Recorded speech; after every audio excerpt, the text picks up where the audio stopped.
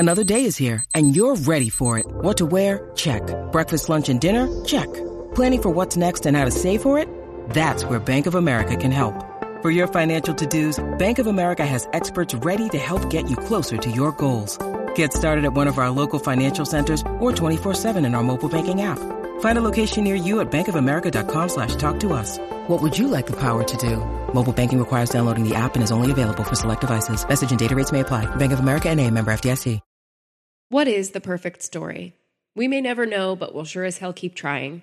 In this special episode of The Midnight Myth, we'll pit the characters of your favorite adult animated sitcoms, BoJack Horseman and Rick and Morty, against each other in battles of nihilism, sincerity, and existential hope.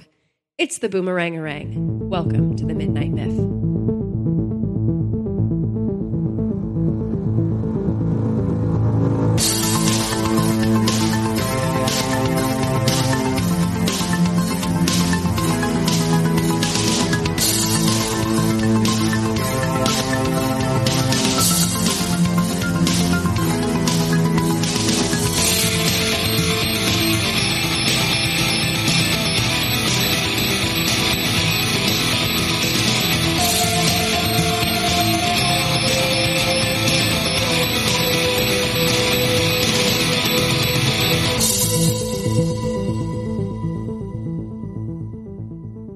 Welcome back to The Midnight Myth, everybody's favorite podcast about all things that we could ever talk about, intersecting different ideas, different places, different people. Oh man, I am so excited to be here as normal. Multiverses, worlds where animals and people talk to each other and live side by side. We're mashing up those universes today. It's the Boomerangerang. Who's excited? I'm excited. So season 5 of BoJack Horseman just ended, and Laurel and I came up with a great idea, which is to pit BoJack Horseman characters versus Rick and Morty characters in a Boomerangerang battle of the wits in bizarre scenarios. If you're not familiar with the Boomerangerang, this is, of course, our all-game episode. We have several of these. Check out our website, www.midnightmyth.com, to see a list of all our Boomerangerangs. What we do is we take our favorite characters, or we take characters from certain thematic franchises or else, and we pit them against each other and try to argue which one would be better in certain really random scenarios that we've written for each other. So it's a lot of fun. We get to imagine our favorite characters in situations they would never be in. And in this case, we're taking two franchises, Rick and Morty and BoJack Horseman, and putting them together, which is an exciting thing for us. They're two of our favorite shows that are on television right now, or on television currently. And they have a lot of similar themes with nihilism and existentialism being mixed up in the soup of what they're about, but at their heart are very different shows. So we're excited to throw them together and see what amazing things we can find when their characters interact. And here's the best part about this whole Boomerangerang. You guys, our dear and most favorite listeners, get to determine who made the better argument by voting on Twitter. Yeah. So follow us on Twitter if you're not already. Cast your votes for who made the better argument. We want to hear from you. How the structure of this particular Boomerangerang is going to work. We are sitting and we literally have 3 hats on the table. So many hats. One hat has a BoJack Horseman character to be drawn at random. Another hat has a Rick and Morty character to be drawn at random. Laurel will be drawing a Rick and Morty character first. I will be drawing a BoJack Horseman character first, and we will alternate each round. And then we will randomly pick the scenario to which we have to argue which character would do better in that scenario. And the idea is to A, have fun, B, be weird, C, maybe learn something about characters and ourselves by virtue of the arguments that we made. Yeah. If you've listened to a Boomerangerang before, we all know that I am better at it than Laurel, and I will naturally win because I will say whatever I have to say to win the Boomerangerang. I think what we've actually learned from the Boomerangerang is that Derek is vicious and that Laurel is very generous in her arguments. But we also know that you will come to my aid on Twitter when voting. So after the Boomerangerang airs, we're going to have some polls up for the next week or so. So check us out on Twitter at The Midnight Myth. You can also follow us on Instagram at Midnight Myth Podcast or on Facebook if you want to get the scoop of what's happening here at the Midnight Myth. Again, check out our website, www.midnightmyth.com, for more blog content and past episodes. And if you haven't yet, make sure you hit subscribe on Apple Podcasts or Stitcher or wherever you get your podcasts. And please leave us a rating or a review if you like the podcast. It really helps us get the word out to a bigger audience. And we are going to spoil the fuck out of all Rick and Morty and all BoJack Horseman. All 5 seasons of BoJack and all 3 seasons of Rick and Morty are on the table. So please go and watch those before you listen to the Boomerangerang. And also, they are the 2 best shows not named Game of Thrones or Handmaid's Tale. Yeah, pretty much. So, all right, let us, without further ado, draw. I'm getting my BoJack character. I'm taking my Rick and Morty character. And let's see who we have. So I have Todd. I have Morty. All right. Oh my God, 2 Todd sidekicks? versus Morty. This is great. Wow. This is fan-freaking-tastic. This is perfect. Would you like to pick the first scenario here? I would love to. I'm pulling from the third hat. So the third hat, which has the scenario. Now, we do not know each other's scenarios. We chose them both. And what do we have? Becoming an Olympic javelin thrower. Oh, man. Would you like to take the first argument? I would. This is a really interesting one because becoming an Olympic javelin thrower doesn't seem in the wheelhouse of Todd or Morty on first glance. I can already see kind of it happening to Todd happenstantially, if that's a word, as a matter of happenstance, because a lot of things happen to Todd as a matter of happenstance. But Morty is, even though he's similar to Todd in some ways in his like lower than average street smarts and intelligence, but still full of heart, I think is a little more active in what happens to him. He has objectives. He loves Jessica. He loves to go on adventures. He wants to keep his family together at all costs. He does have a moral compass. And if Morty set his mind to becoming an Olympic javelin thrower, I think he would work really hard at it. And I think it would be very challenging for him. But I don't believe it would get him down. I think Morty would put everything he has into becoming an athlete, into being able to throw that javelin as far as possible. And the advantage that Morty has is that he's not the only Morty, right? He is just one Morty of infinite Mortys. And if our Morty that we know can't throw a javelin that far, another Morty in the Citadel maybe, or another Morty in another multiverse has been working on this longer than our Morty has. So we have to expand our worldview, expand our Morty view to understand that there's one out there who has maybe a fantastic arm, like our Morty experienced in the episode where they went to the Mad Max universe, and he got that special arm that had a mind of its own. There is a version of Morty out there that can throw a javelin further than anybody, can throw it through every dimension of time and space. And I think Morty is going to kick ass in the Olympics. I mean, great argument. I really appreciated that. In an infinite amount of universes with an infinite amount of timelines, there is a Morty that is an Olympic javelin thrower. I would just like to point out, I don't think you made a really good argument that the Morty of Rick and Morty, the show, would be that one. Anyway, sorry, just had to do a quick rebuttal. Yeah, okay. I have Todd. And so on the onset, Todd seems like a really bad choice for this particular scenario. Right. However, he's actually the better of the two, and here's the reason. Todd represents many things on the show, but one of them is privilege. What do I mean by that? Todd falls into luck without trying. Yeah. Because he's a white man. Mm-hmm. And as a white man, people keep giving him opportunities, whether that's a rock opera, whether that's the ability to be the senior advertising executive for a website, just because he happens to be in a place at a time. And they're like, oh, here's a white guy. He can do this. Right. Even though he's completely inept and can't do anything well at all, he's constantly given opportunities by virtue of his privilege. Whether that's, I can sleep on the couch of a celebrity and leverage that into other opportunities, even though I'm not looking for other opportunities. So because of this, I can see a BoJack Horseman episode in which Todd gets mistaken for a javelin thrower, ends up on the Olympic javelin team, having never thrown a javelin, goes out there and gets on some wacky adventure where he's really just trying to avoid having sex because that's the worst thing in the world to him. Because we all know, as reports have said, that the Olympians, when they are at the games, everyone's just banging each other crazily. And Todd is a romantic asexual. And he is totally asexual and going to be completely freaked out by this.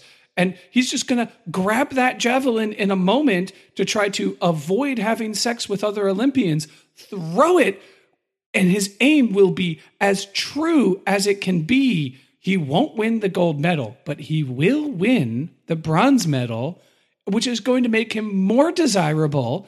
And there's going to be more people that are trying to have sex with him. And it's going to make him even more uncomfortable until he eventually just says, F it, and goes and finds a couch to sleep on.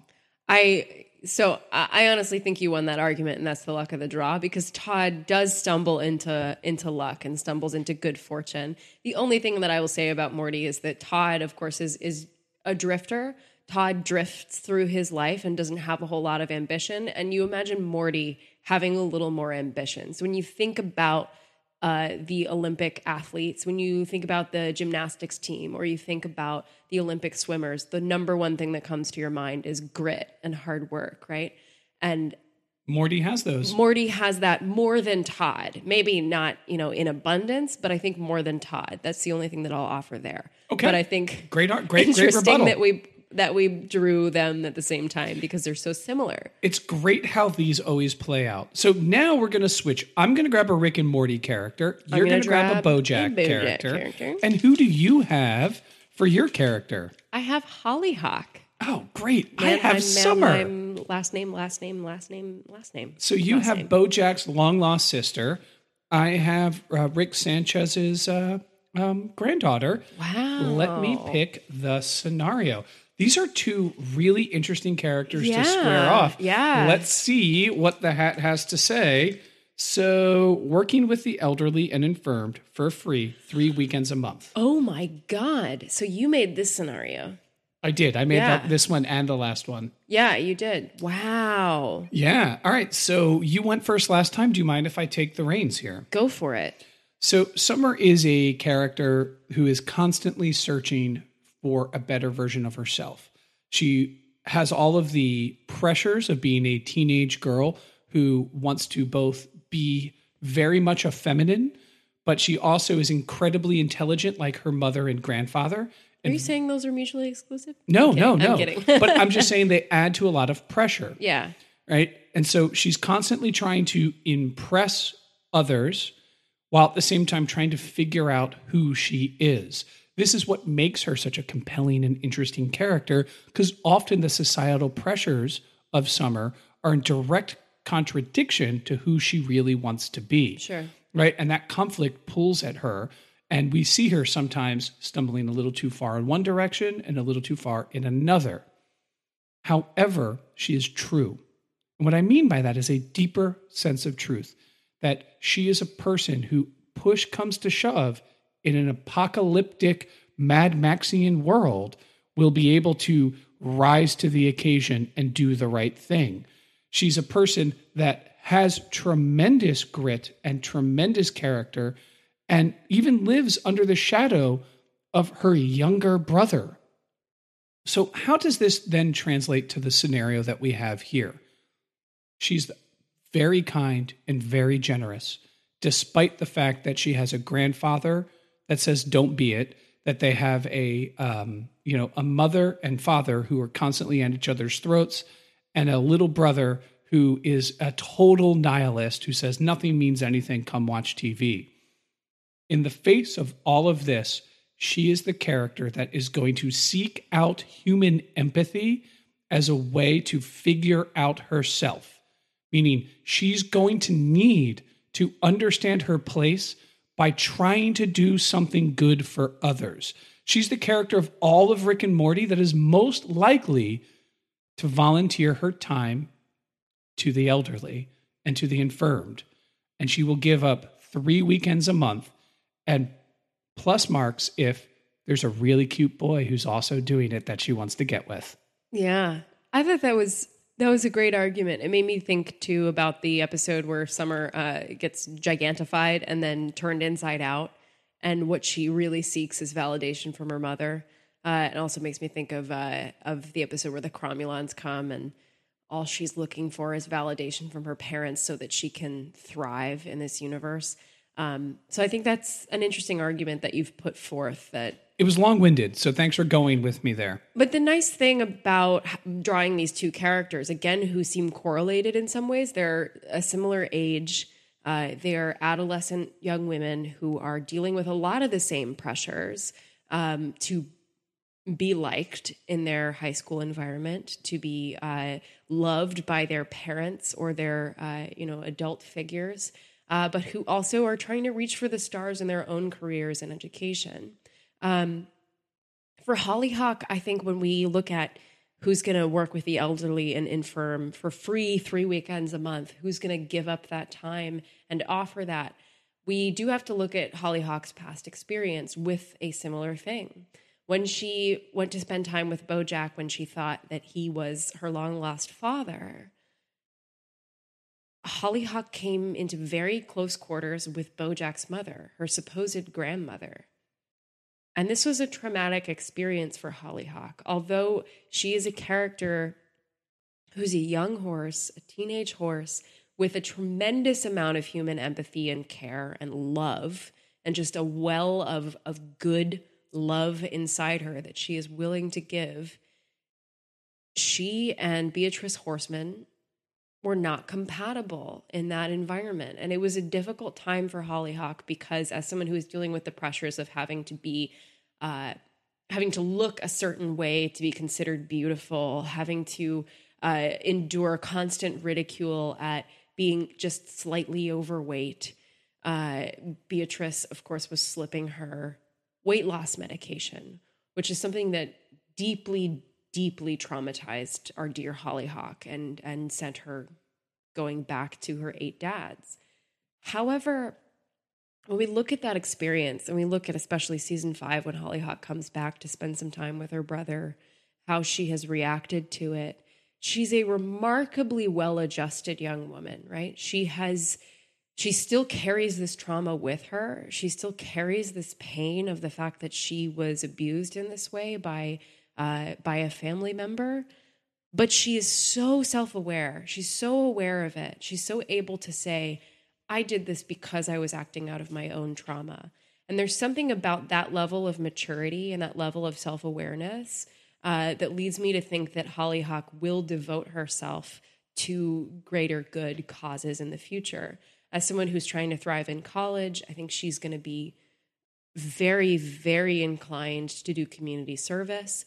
And I think something that she will turn her mind to is saying, there are other men and women out there who are going through the same pain that Beatrice Horseman was going through, and I may be able to help them through it. And I've been through the worst of it. So what can they do to me now? So, wow. So that was not typical Boomerangerang silly. That was incredibly heavy and incredibly real. And I guess and a little long-winded too, but that's all right. It's a great scenario. We'll let the audience decide which one would be better. I honestly think both characters, these are the two best characters for that scenario. Not the best for funny scenarios, but the best for that scenario. Absolutely. Would have been funnier imagining Rick doing that, Oh my God. All right, so my turn for a Bojack character. I'll take a Rick and Morty. Your turn for a Rick and Morty character. I accidentally grabbed 2, so let me put 1 back. I got my favorite Rick and Morty character. Who'd you get? Beth Smith. Oh, nice. I got Sarah Lynn from Bojack. Wow. So Beth versus Sarah Lynn. Oh my God. Pick the scenario. So Sarah Lynn, the little girl in Bojack's from Horseman Around. Who grows up to be a pop star and a drug addict. And overdoses tragically in the show. Yeah. It's very sad. Singing back up to Rick Astley. Oh, wow. As in, never going to give you up, never going to let you down, never going to run around and desert you. So I'm feeling pretty confident here. So go ahead. I think you should feel pretty confident because Sarah Lynn kind of is a pop star. But I want to go a little deeper than who's going to be able to get on stage. I want to go deeper to what that song that Rick Astley is popular for means. Never going to give you up, never going to let you down, never going to run around and desert you. Beth is a character who embodies never going to give you up, never going to let you down. Because Beth is married to Jerry Smith, a dumb worm who is ignorant to the entire world. And a coward. And a coward. And a professional failure. And just the worst. But Beth, even though she knows intellectually, even though she knows emotionally that she's in a dead-end marriage, that she is not in a place that is supporting her and making her a better person, cannot turn away from the fact that she loves Jerry. As wrong as that is, she loves him.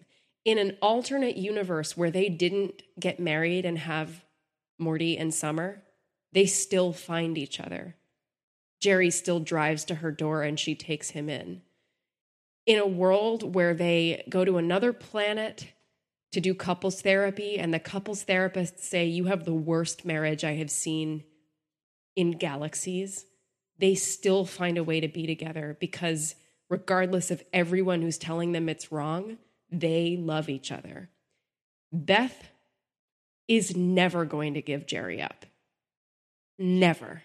And so Beth is the perfect character to sit there and sing back up to Rick Astley. Man, that is such a passionate, amazing, and deeply flawed argument. Your argument is that representing the spirit of the lyrics means that you're qualified to be a musician in the band, which they don't correlate at all. So because Beth doesn't give up on Jerry means that she would be good at singing in a song about not giving up on love holds no water whatsoever. There's not a lot of real musicianship going on in that song. Meanwhile, I have a character who is actually a pop star. So imagine this scenario here. Sarah Lynn starts out as a child actor and then grows into her teenageness and then starts acting and singing and doing albums on her own, becomes a huge sensation, but then gets hooked on drugs. This is a tragic story that ends in the show with her death, but let's imagine she sobers up for real. And walk with me on this, audience. Take this journey. She doesn't overdose. However, she realizes that it is fame. Fame is the drug that she is addicted to. It's not necessarily pills and alcohol and cocaine. However, she has no other way to make her living in the world. So what does she do? She wants to continue to be on stage, but she knows if she's at the front of the stage, she will succumb to the demons that have haunted her. So instead of taking a gig as her own pop star, as her introduction back to the world, back to professional music, she decides, I'll take a backup for Rick Astley and go on a tour and just see if that works and see if she can handle it. Of course, tragically, she can't because even as a backup singer, she ends up doing drugs and ends up self-destructing in this scenario. However, she makes every gig. She sings every note because she is a consummate professional when it comes to the entertainment business. Boom. If you're going to point out the flaws in my argument, I'm going to point out the flaws in yours. You just argued a scenario based on this would happen if what happened in the show didn't happen. So my character's dead. I had to do that. I didn't have a choice. I mean, you could make an argument about what happened before she died, but you said, let's imagine she didn't die. Challenge accepted. So imagine a world in which she, as a young budding star, a child star, needs to get a gig as a pseudo almost adult. Her first gig, her first tour, singing backup for Rick Astley before she gets her own deal to be a pop star and then self-destructs. Boom. I went a different route because I thought it'd be more challenging. All right. Sure. I'm pulling my BoJack character now. I'm pulling my Rick and Morty character right now. It's getting vicious. Oh, it always does. Yes. Yes. All right, who do you got? Diane. I have Aberdolf Linkler. Oh my God. So Diane Nguyen versus Aberdolf Linkler. The half Abraham Lincoln, half Adolf Hitler character from from Rick and Morty. I believe it's my turn to pick a scenario here. Let us see what scenario we have. It's a long one. Your football team is down by 4 points with 30 seconds left in the fourth quarter. Oh my God. And the star wide receiver just got injured. You've never played a game and coach puts you in. The team loses faith.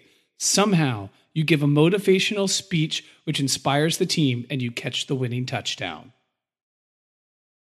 And I believe who goes first now? You go first. Oh man.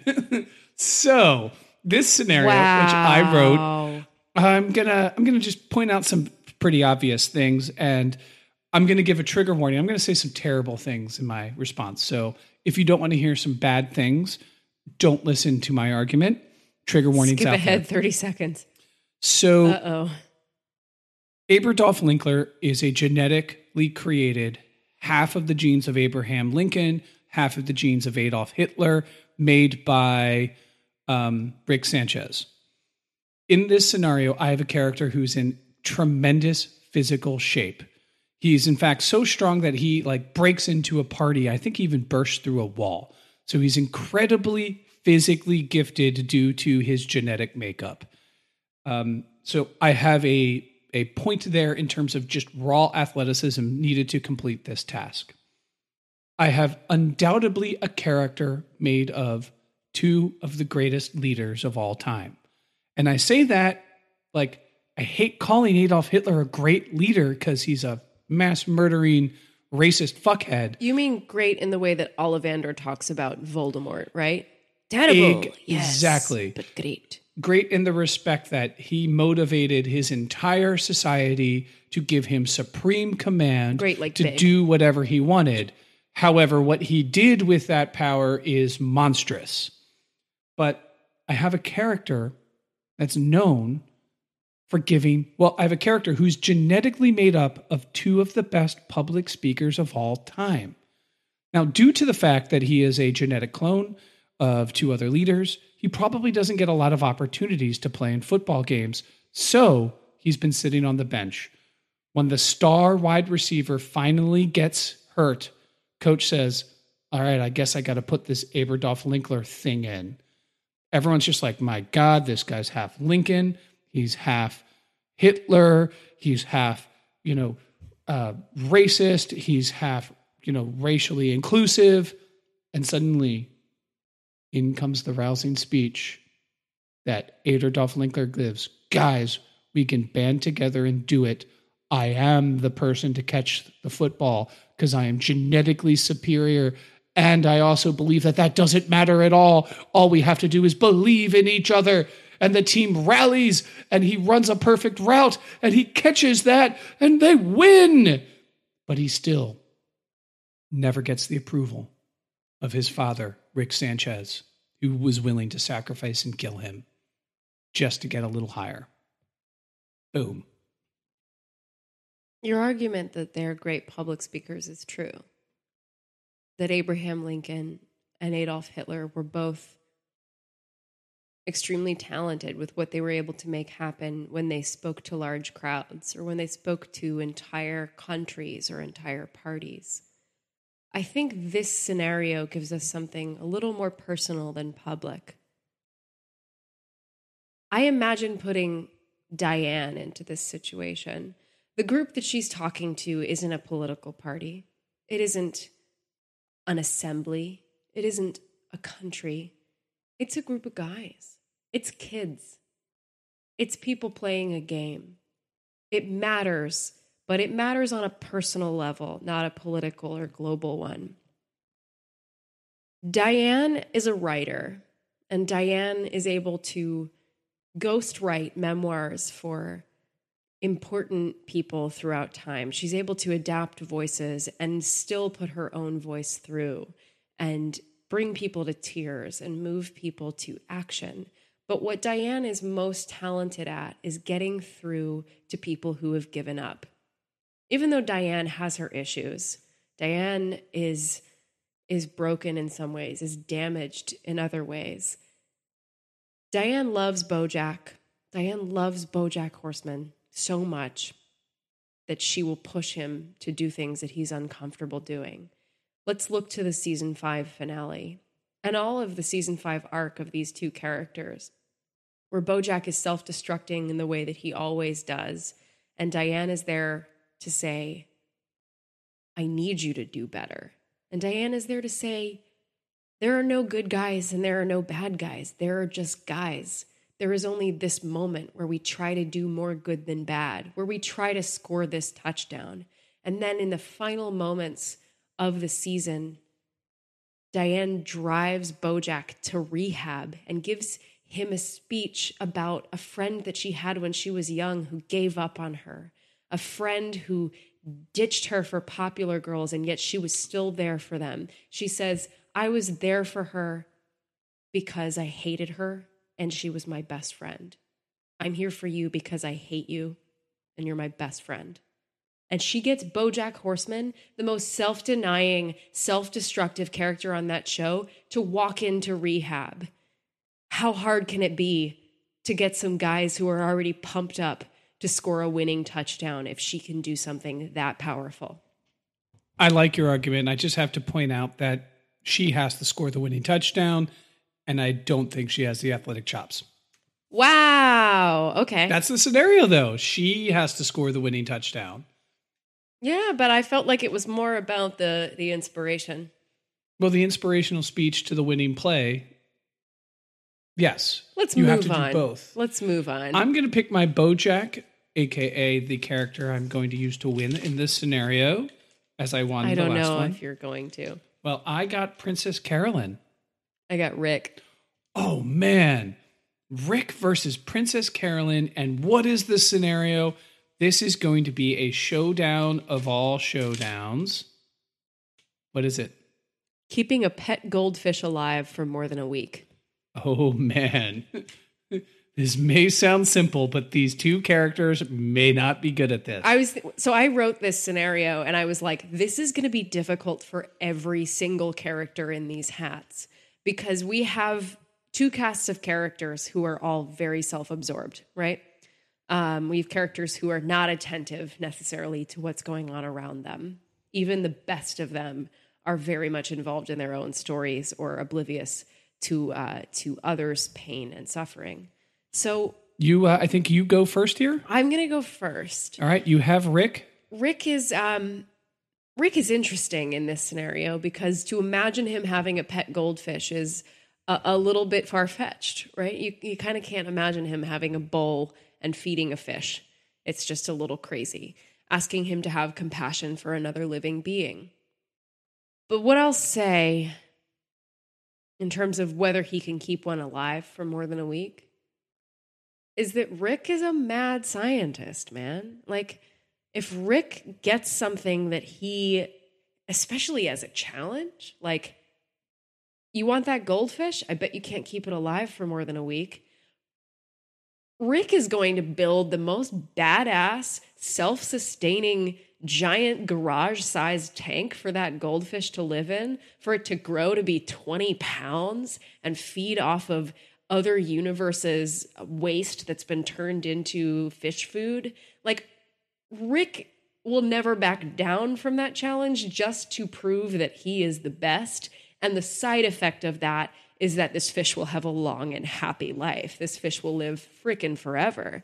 And maybe this fish will eventually replace Morty as his, like, galactic companion, because Rick gets this challenge of you can't keep a goldfish alive for more than a week. And he's like, guess what? Goldfish are very adaptable. I can breed a goldfish that can travel through space by splicing and CRISPRing some water bear tech into that goldfish. So anybody who thinks that Rick can't care for a goldfish for more than a week is crazy, because they are just giving him the ammo he needs to do just that. I totally agree with that argument. He'd create a pocket dimension in which there is a perfect conditions for a goldfish with the self-sustaining. The only one counter argument I'd say, because I think that was a great argument, is that he might get wasted and accidentally just collapse the pocket universe on day 4. Yeah. Be like, see, you couldn't keep it for a week. And he'd be like, well, that challenge was dumb anyway. Right. That'd be my only potential rebuttal, is that his nihilistic tendencies may overcome the desire to actually keep the challenge going. Other than that, I think you kept a really good argument. I'm going to argue for PC, one of, if not the best characters in BoJack. So what is the defining characteristic of Princess Carolyn as a character? And the answer is a maternal instinct. She is someone who gets the most joy out of managing others in professional scenarios, but really it's about care. It's about caring for them. There's a reason she loves BoJack and protects him. It's because he is needy. She's someone that wants a child. Sadly, she's not capable biologically, at least up to this point in the show. So she's gone on the path of trying to adopt, because she's a character who wants her cake and can eat it too. And she's capable of all the characters in BoJack. She is the most functional and capable. All the other characters are just walking on the precipice of total self-destruction. And as much as life is hard for Princess Carolyn, because it fucking is. The glass ceiling is real. She fucking manages it better than any of the characters that we have done in both series. So when it comes to caring for a goldfish, I could see PC going, all right, I want to adopt a child, but you know what I'm going to do first? I'm going to get a goldfish. I'm going to make sure I can keep this goldfish alive for a week. And if I can, then maybe I'll get another pet and work her way up in her way to organize, plan, and control her life, to manage her life. She would start with a pet goldfish, realizing that, okay, feeding it twice a day, cleaning the water once a week, that's not that hard. Now let me take the next challenge. I think she would see this as the logical step towards building up to having her own child. And I think she would be exceptional at it, despite the fact that BoJack and Todd are constantly doing shenanigans. Todd might Mr. Peanut Butter, yeah. Todd might accidentally burn down the apartment that he sleeps in with her. But you know what? He'd be like, oh, I can't let that goldfish die. And it would just be Todd and the goldfish sitting at the end of the burned down apartment.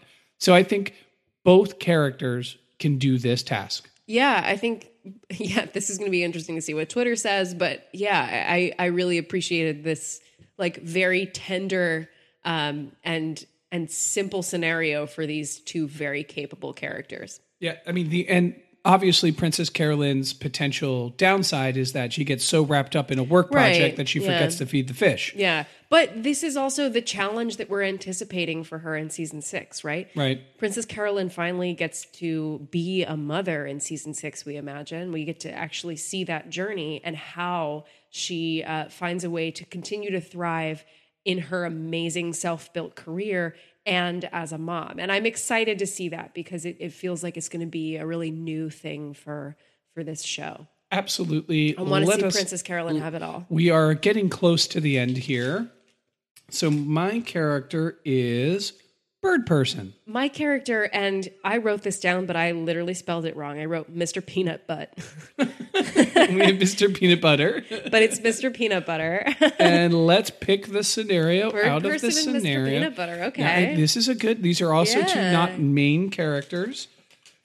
All right, so. It's a long one. Changing careers in midlife, becoming an English teacher in an undeserved high school, teaching the kids about Shakespeare, Hemingway, Charlotte Bronte, I don't know who that is, and more, but maybe, just maybe, teaching them a little something about themselves along the way. Whoa. Yeah. So dangerous minding, in other words. Yeah, or, Freedom Writers or Dead Poets Society, any of those. Whose turn is it to go first? I think Yours? you go first. Oh, I go first. Bird Person is a galactic terrorist. He's worked with Rick Sanchez to try to bring down the Galactic Empire. And Bird Person is also part of a culture that deeply feels and thinks. It is Bird Person who reminds or tells Morty what Wubba Dubba Lub Dub means. I think I said that wrong, but Wubba Lubba Dub Dub. Thank you. Bird Person is able to connect and feel deeply. And when Bird Person fails to bring down the Galactic Republic, he's going to have a moment where he's going to reflect and be like, I need to teach other bird people how to think, how to feel. He needs to be the Professor Keating from the Dead Poet Society. He needs to permeate the institutionalization of education and connect to individuals on a real level. And what is the mechanism by which he will do this? Language. Since we know he's multilingual, he is absolutely the best person posed to teach a group of underprivileged children how to unlock the joy of language and to do it in a way that will connect them to deeper truths about the galactic universe, the multiverse, but most importantly, themselves. I think that's beautiful. I think that language thing that you've latched onto is really powerful. The one thing I question about Bird Person is his inherent stoicism. That every time we encounter Bird Person, he's not the kind of bird person to open up emotionally, at least in a way that we feel like super connected to or super I challenge authentic. that because he's one of the few characters that finds true love. Granted, Yeah. he's being manipulated, but I think he can open himself up emotionally because he finds love. But I think a lot of it is how it's imprinted on the viewer, how it's imprinted on the audience in the moment, not us as the watchers of the show, but the people in that classroom. And that's why I want to posit Mr. Peanut Butter as a great candidate for this, because not only is Mr. Peanut Butter someone who is midlife and a little bit uncertain of what his future holds, in a little bit of a crisis and unsure kind of who he really is at his core. So definitely someone that we could imagine changing careers a little bit along the way. Maybe he wasn't born to be an actor. Maybe he was born to connect to people in a different way. But he is a performer. He is a golden retriever. He is literally genetically made up and career-wise made up to constantly empathize, to be a character who is truly loving and loyal and caring to those around him. And even when he fails a little bit, even when he gets caught up in his own stuff, he is a lover. Mr. Peanut Butter is a lover. And he's seen a lot of movies. So I can absolutely see a world where Mr. Peanut Butter is like, maybe Filbert isn't doing it for me. Maybe I shouldn't keep trying to relive my glory days and try to give back to the community, go to one of these underserved high schools in inner city LA and try to be John Keating from Dead Poet Society. Try to be a character from one of these TV shows or movies that inspires kids to do something better, that inspires young pups and kittens and baby lizards and others to do something different. And I think Mr. Peanut Butter's warmth and love of life and happiness and joy will inspire these kids to look outside of what they have been handed and say, I can do something new. I can do something totally different. And Mr. Peanut Butter is why I want to do that. See, I see Mr. Peanut Butter more as, I would have built the center for kids who can't read good and who want to read good. What's wrong with that? That's exactly what that challenge calls for. But still be an actor. I don't know. To inspire. Yeah. Let me grab my wants to give back. character, which we are down to almost the end. So these are the last two characters. I have Bojack. I have Mr. Poopy Butthole. Oh, wow. All right. So pick the scenario. We're down to our last two. Also Mr. PB. Yeah. Mr. Peanut Butter, Mr. Poopy Butthole, I see Mr. a PB. theme. The universe is telling you something. The scenario is looking yourself in the mirror, admitting your faults and making a game plan to overcome said faults, then executing the plan and becoming a full and complete person living the best version of yourself. I'm really excited for you to read the last scenario that's in there. This is amazing that this has all happened independently. Wow, what a heavy scenario. Okay, so I guess I'm going first, right? Yeah, you are going first. So how do we meet Mr. Poopy Butthole? We meet Mr. Poopy Butthole in the episode Total Recall, which is the episode where alien parasites have kind of invaded the Smith house and rewritten their memories to think that they've been there the whole time. The cast of characters grows exponentially every time we turn around or blink our eyes. And there's a bunch of crazy characters like Aberdolf Linkler and Reverse Giraffe and Sleepy Gary. And then there's Mr. Poopy Butthole, who is a little yellow dude who the Smiths consider member of their family, someone that they truly love, who's been there this entire time. And it's very clear that the show is leading us to think he's an alien parasite, right?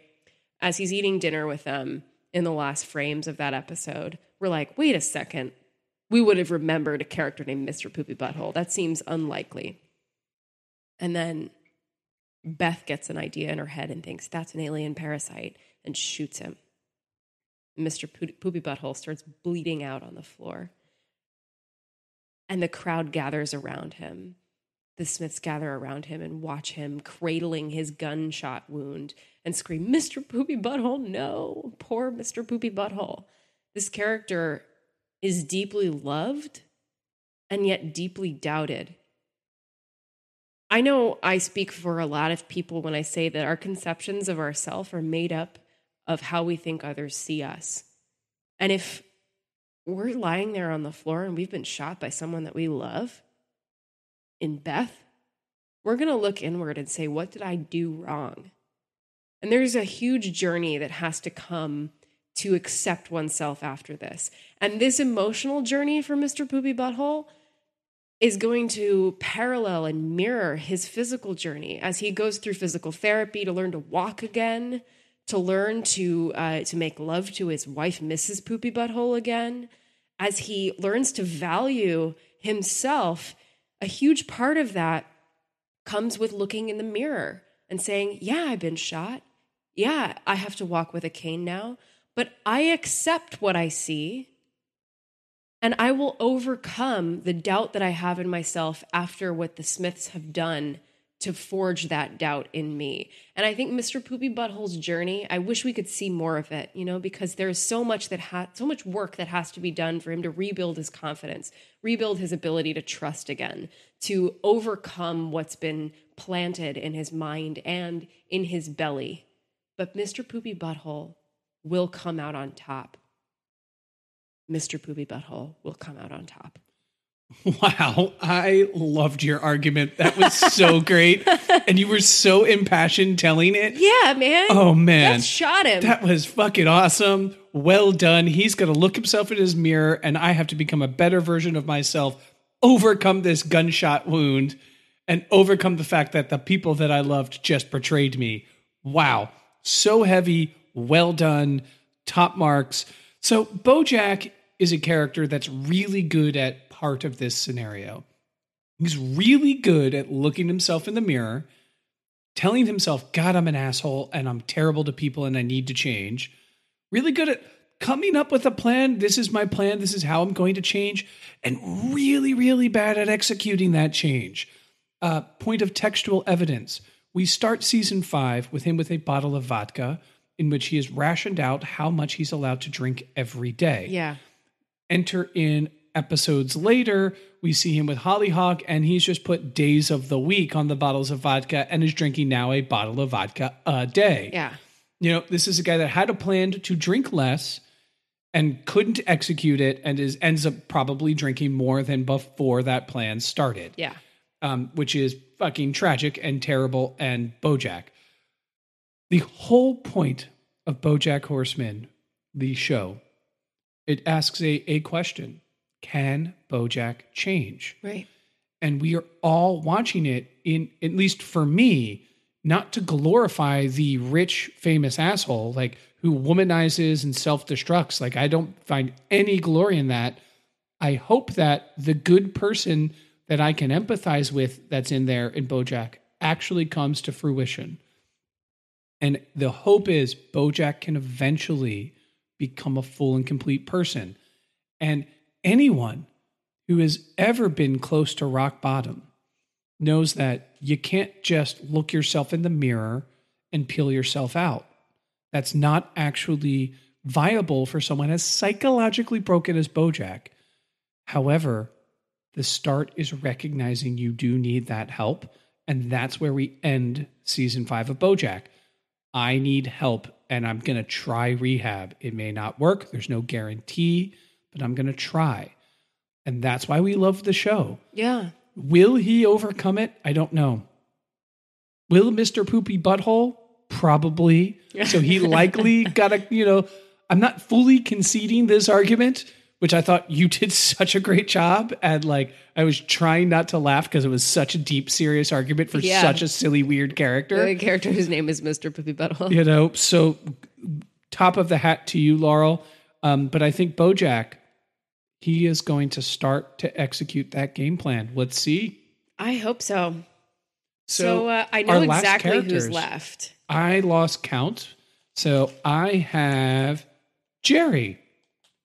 Yay. And I have Officer Meow Meow Fuzzy Face. Oh, man. If you're not familiar, he's a little bit of a side character, but he's one of my favorites. He's the cop character who's a snowshoe Siamese cat on BoJack Horseman. Great character. Yep. This is kind of eerie that these are the last two scenarios drawn. Okay. Being able to say with complete confidence and authenticity, I am a good person. So, yeah, as you know, Derek and I came up with and brainstormed these scenarios separately and wrote them and put them blindly into a hat. And so it's kind of wild that both of our scenarios were pulled last and are very similar and challenge the characters of these shows to do something that's the same. So I'm interested to hear it with a new set of characters in Jerry and Officer Meow Meow Fuzzy Face. So I go first here? Yeah. All right. So Jerry is pretty craven. Jerry is pretty career broken. Jerry is more comfortable typically in simulations of reality than real reality. His family doesn't respect him. His wife doesn't respect him. He has no coworkers. He has no direction. So what does Jerry actually even have? God, he's pathetic, right? Well, there's one thing that Jerry has, and that he is actually a good person. He wakes up every day wanting to do good to others. Does he often fail? Yes, he does. Rick calls him a leech, and that has some value because Beth is better looking, more capable, and Jerry smarter, kind of just leeched on to that.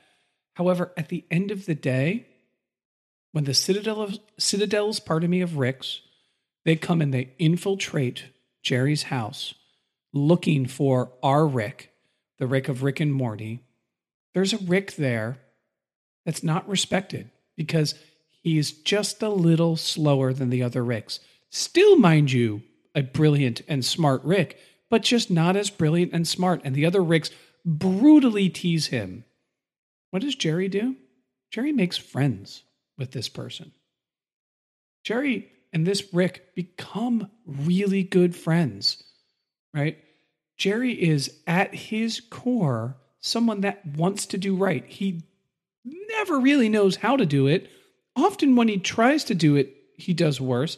He's completely insecure, but the one thing that he can do sincerely, authentically, is say, you know what?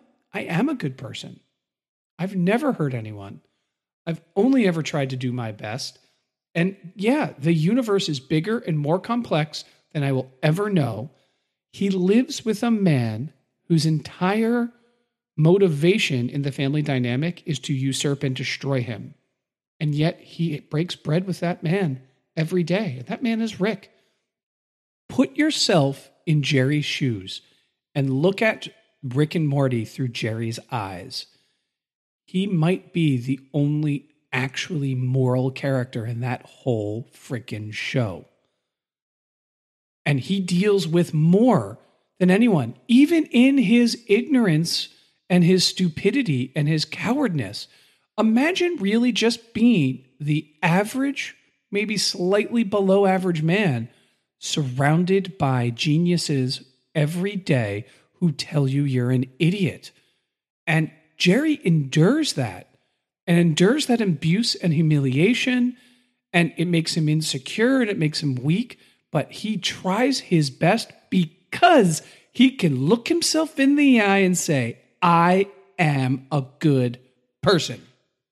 I love that argument, honestly. And when you think about Jerry, it's like he's the character on the show who, I mean, this is a sci-fi show where people can jump through portals into different dimensions, or they can get in a spaceship and travel to a different planet anytime they want. But Jerry's the character who lives on Earth. Jerry's stakes are always the stakes that we deal with as the viewer, and every other character's stakes are cosmic.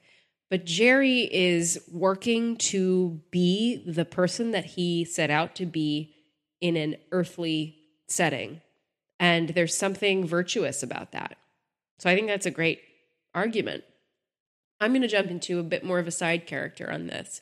And while we don't get too much of Officer Meow Meow Fuzzy Face, I think he's a wonderful character who I just absolutely love. Maybe best name of all characters. Cuddly Whiskers is pretty good too. Yeah. Mr. Poopy Butthole's a great name. Mr. Poopy Butthole. I love Officer Meow Meow Fuzzy Face because he's a cop. You know, he's a guy in uniform, which is a tough place to be. It's a tough job. And there's not enough good cops out there, I think. It's a profession where people go bad a lot. And people make mistakes, and people do really shitty things to people who are not in that uniform. And Officer Meow Meow Fuzzy Face has made mistakes. He's not perfect. He doesn't always truly understand what's going on around him. But he trusts. Officer Meow Meow Fuzzy Face has confidence in other human beings in a lot of places where other characters in his situation might not. There's something about, in this season 5, one of my favorite moments of Officer Meow Meow Fuzzy Face is when Bojack is trying to get some opioids to feed his addiction. And he is stopped inadvertently by our officer coming in undercover, pretending not to be a cop, saying, I'm not a cop, even though he's clearly wearing a wire. And being this force to stop Bojack from self-destructing in that moment. Being this force that's ready to trust everyone around him and offer an obstruction to the character that we are most identified with. He's a character who you almost have to imagine knows more than he lets on and is there to be a sort of cosmic force to set Bojack on the right path. And so I wonder if in that confidence, in that blindness, in that sort of angelic space that he lives in, I'm riffing really hard here because there's not enough really to go on. And I was expecting to pull a very different character for this. Yeah. But like Officer Meow Meow Fuzzy Face significance is great. I love it. Fucking angel. Like, and he could look at himself and say with complete confidence and authenticity, I am a good cat. Well. So I want to throw that completes the Boomerangerang. I'm going to throw a boomerang in the Boomerangerang. Do it. And I'm going to ask you, what's the better show, BoJack or Rick and Morty? So go. Great. I love this question. You already know what my answer is, but just for our listeners, obviously I love both of these shows, and I think they are the two best animated shows on TV right now, and also two of the best shows on TV right now. Both are extremely and supremely smart, and both deal with similar themes with different perspectives. But for me, my favorite of the two is BoJack Horseman. And my reason for that is, number one, I think the characters are so deeply, deeply felt and drawn with such authenticity and genuineness and sincerity. That's three ways of saying the same word. And truth and another time, layers, and just the characters are so good. Like, you can identify with every single one of them in a specific way that I think no other character on TV does, but also because I think it's the show that takes the most risks with the technique with which it tells its stories on television. So it's been doing this since day one, but especially looking at season 5 with the one episode where BoJack is literally just doing a eulogy for his mom, and we are just focused on his journey through a monologue for the entire story. Or later on when they juxtapose the episode of Filbert with the episode of BoJack that we're watching. I don't think there's any other show on television that is taking those risks and animation gives you that freedom. But it's just doing something very unconventional and very intelligent and beautiful with its storytelling that I think is worth commendation. I love it. I can't at all disagree with a single point. But tell me what you think. I would say Rick and Morty, and not to disagree with you, but I do. And the reason I would say that Rick and Morty is a better show from my perspective, and this is purely a matter of opinion, not objective reality, unlike objectively winning the Boomerangerang that I just did. Because what I think Rick and Morty offers is both a deconstruction and a construction, and sci-fi gets you the ability to do that, and that it can construct worlds, it can construct universes, it can construct scenarios that challenges the characters with infinite possibilities that also reflect and deconstruct our current contemporary life. Whereas I feel like BoJack, in its critique of society writ large, is pure deconstructionist. I think there's an element of constructionism to Rick and Morty that I really enjoy in its deconstruction. Okay. And also, I mean, that's a really smart sounding argument that may not mean much. At the end of the day, I like the sci-fi fantasy angle more. And that's the only reason I like them better. Usually I would be in that same camp because sci-fi fantasy really gets me going.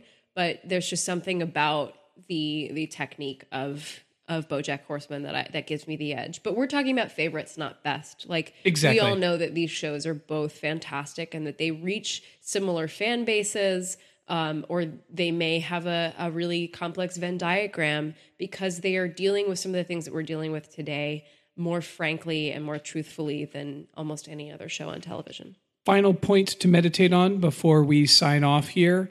Why is it that two of the greatest animated shows, which are also two of the greatest shows, both deal with the complete and total alienation of the individual?